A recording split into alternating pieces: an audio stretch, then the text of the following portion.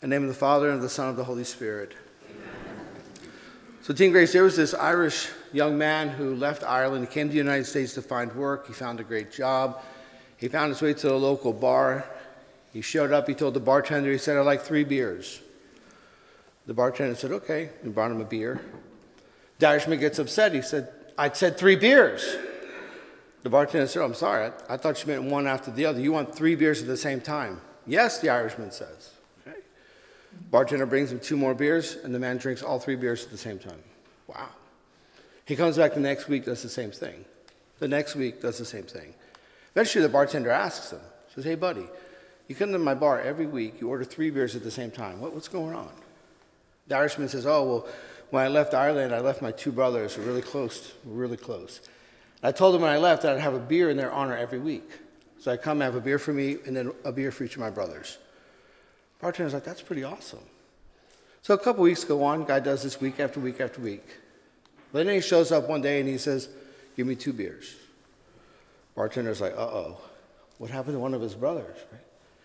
So the guy comes back the next week, 2 beers. 3rd week, 2 beers. Bartender gives him the beers and says, "Hey, it's on the house, my condolences." The Irishman gets upset. "What do you mean, your condolences? What are you talking about?" Bartender's like, "Well, you come to my bar, you drink a beer for yourself and one for each of your brothers, and now you only have 2 beers. I thought something happened to one of your brothers." The Irishman starts laughing and says, No, my brothers are fine. I just gave up beer for Lent."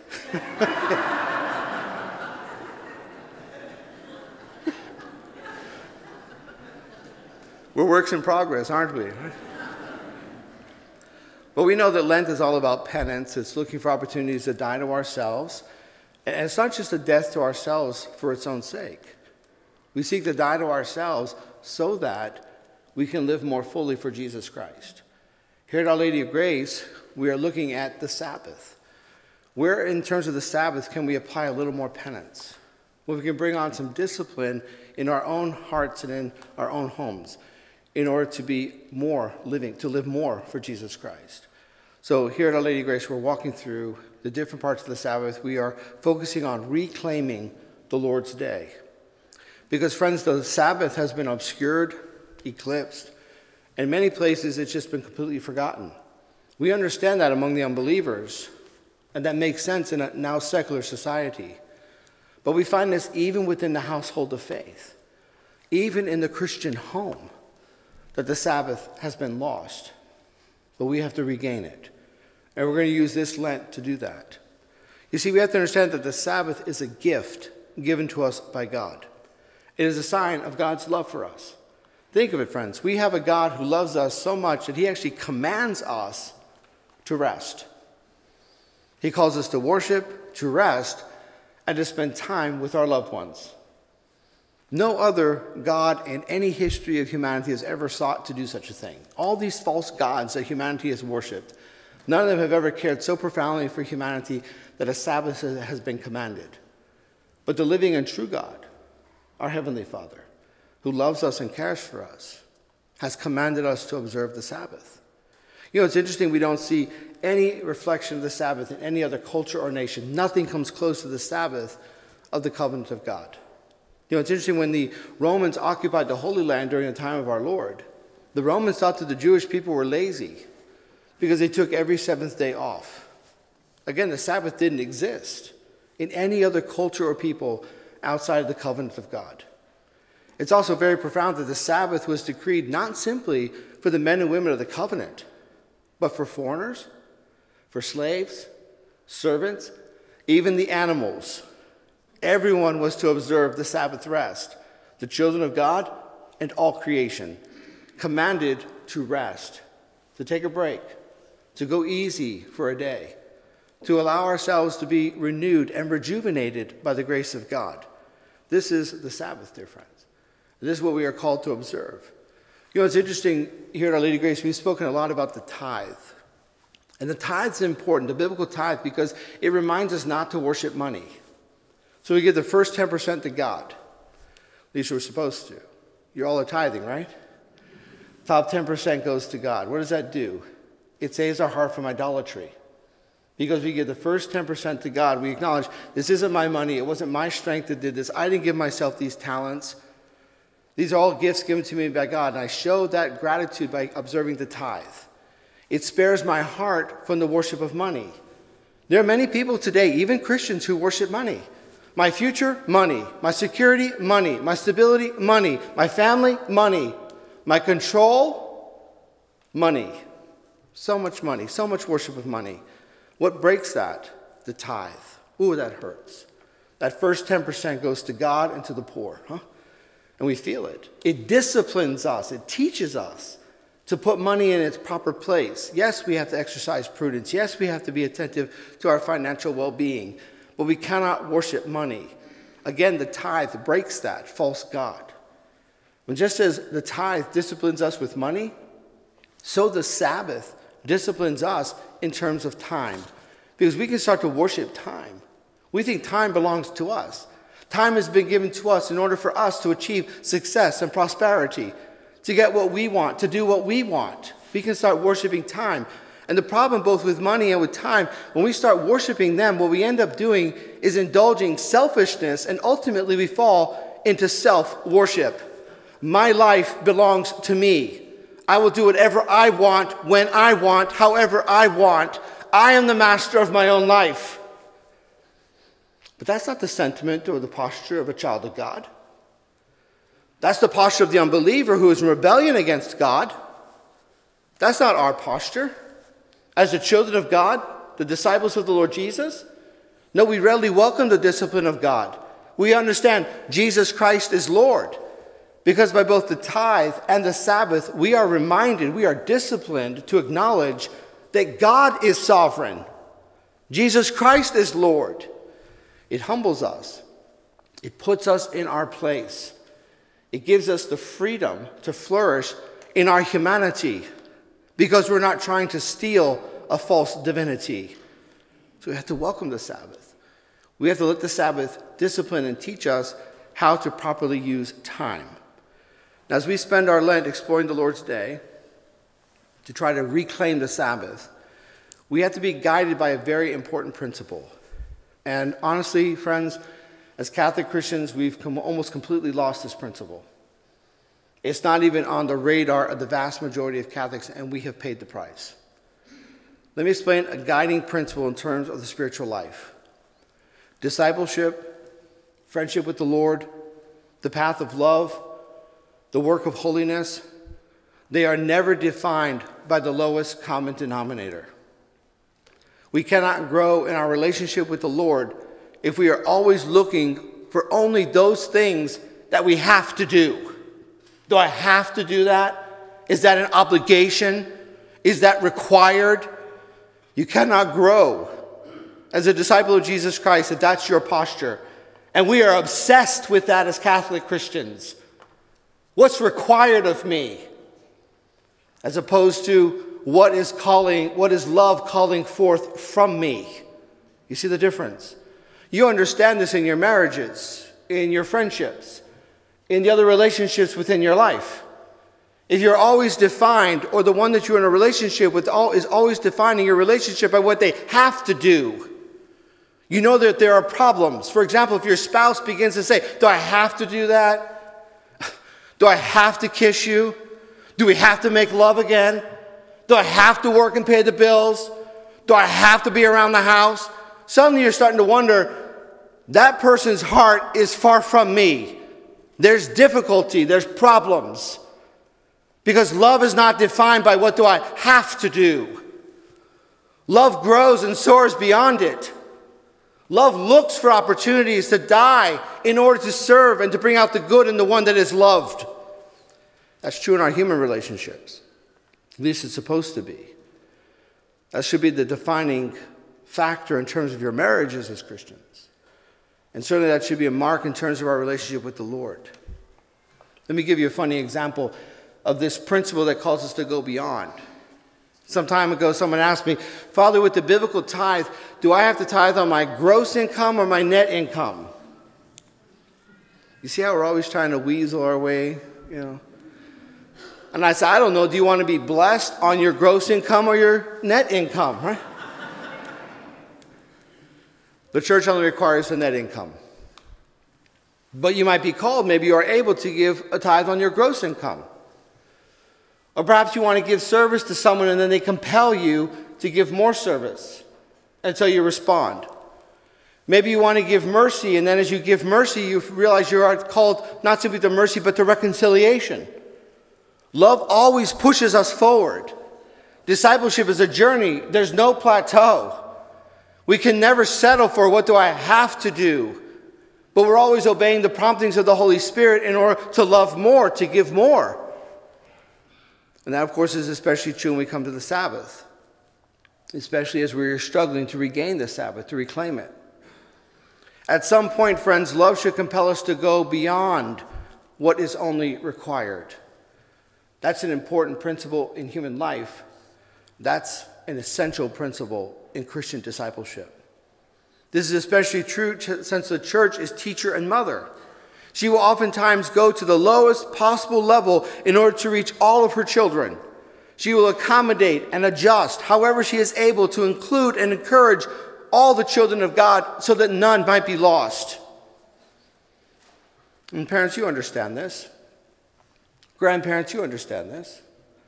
How oftentimes have you given permissions to your children? You haven't preferred it, but you've permitted it because you have trusted and relied on what they have told you, on what they said is a need. The observance of the Sabbath needs the guidance of this principle, since the church allows many things that she does not prefer. She accommodates to what is needed, relying on the honesty of her children that there is a true need. And again, parents, you do the same.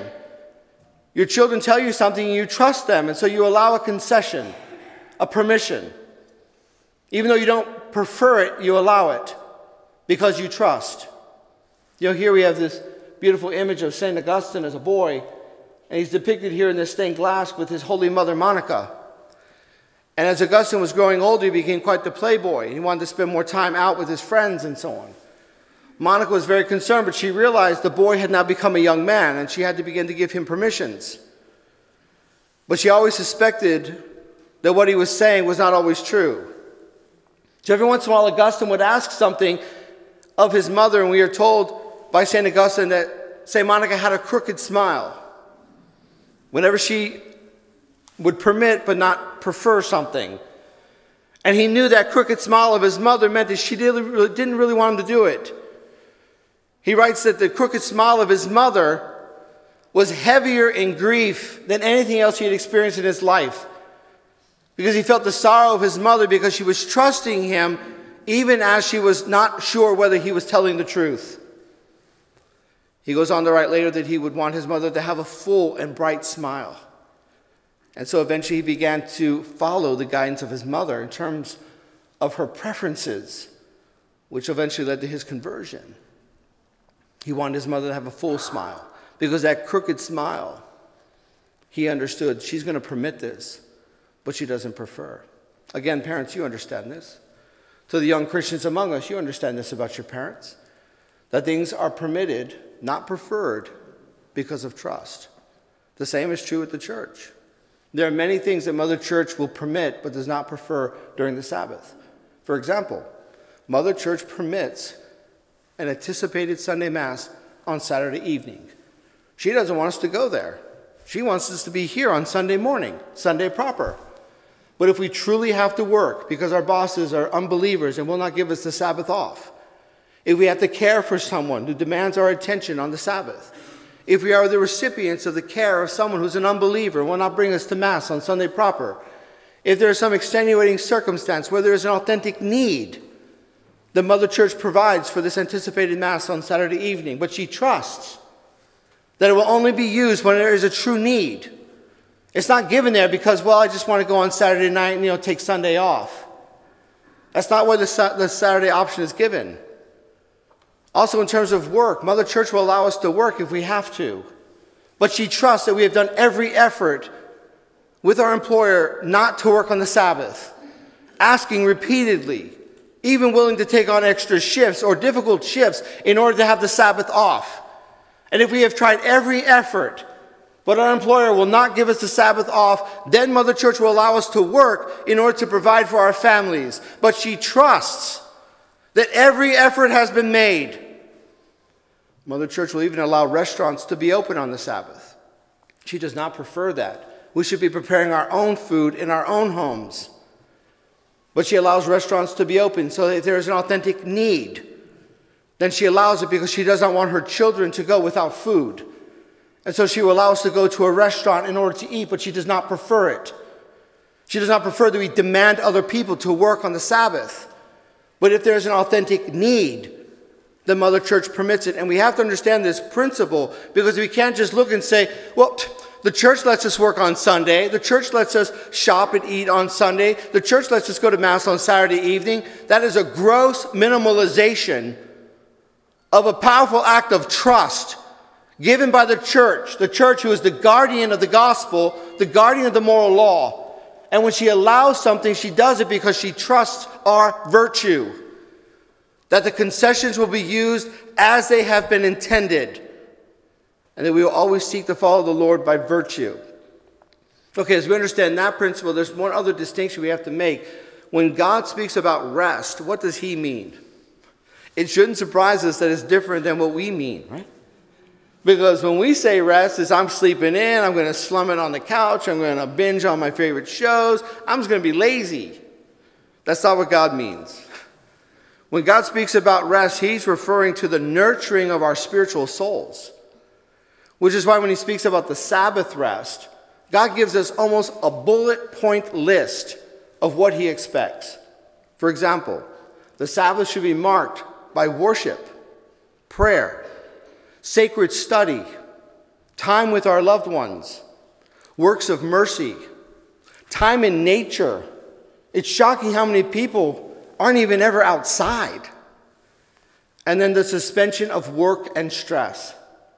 Don't we all need the suspension of stress in our society today? And again, we have a God who loves us so much, he says, take a break. Because God knows that we are human beings, we're not human doers. And as his children, he wants to care for us. He says, take it easy, take this rest. And he's describing for us what this rest looks like. Let me give you this example. Years ago, at a different parish, I was given a series similar to this. At the end of the series, a young husband and father came up to me. He said, Father, I have to tell you, when you started this series, I thought you were crazy. Turn off the TV, stop with the computer and the phone, stop with the sports, spend time with family, study the Bible. He goes, I thought you were crazy. In fact, I wasn't even going to listen to you, but my wife started nudging me. And he said, so we started following what you were saying. And he started reclaiming the Sabbath in their home, he and his wife. And what's interesting is the young man described this young husband and father. He was saying that before this series, he was a workaholic. He didn't know he was a workaholic. He was always on the phone, always on the computer, always doing something, always worried about the market, always worried about money, everything. Everything was more important than his wife and children. And they knew it. He said he was embarrassed, humiliated, as he reflected upon the person that he was formerly. His children would speak to him and he'd be on his phone. His wife would want to spend time with him and he had to check something on the market. Everything was more important. Money, acknowledgement at work, popularity, mobility. Everything was far more important than his family. He loved them. They were one of the reasons, not the only, one of the reasons why he worked so hard. But he says that he didn't realize until he detoxed from that workaholism and reclaimed the Sabbath. He didn't realize that he really saw his family as a burden. He didn't understand why his wife always wanted to spend time with him. Doesn't she know how important my work is? Doesn't she know that I have to take care of this? Doesn't she realize that this is about money? He saw his wife and his children as burdens to be avoided, to be placated. He started observing the Sabbath, putting all that stuff away. And point after point after point, all through the Lenten observance, reclaiming the Sabbath in his own heart and the heart of his family. The prophet Malachi tells us that when the heart of a father turns to his children, it is a sign of renewal. And point by point by point, he observed the Sabbath. And he said, at the end of the Lenten observance, he realized that he had reclaimed his humanity, his marriage, his family. He had reclaimed the Sabbath because he was able to rest. He enjoyed being with his family, watching his children play and laugh, snuggling with his wife, being together. He said it would grieve him at the end of Sundays when he knew, tomorrow I have to go back to work. You see how the Lord inversed it? He was working and I've got to be with my family. And the Lord converted that and changed it. Work became something he did, not who he was. And he looked forward to being with his family. You see, dear friends, that's what the Sabbath can do for us. That's the workings of the grace of God. But we have to show up. We have to be willing to accept the discipline of God. And if we observe the Sabbath, he will bless us. Here at Our Lady of Grace, we're going to walk through all those bullet points that God has given to us. We're going to start next week. We're going to talk about worship. We're going to talk about how does God view worship? What does the church teach us about worship? What more can we give in terms of worship?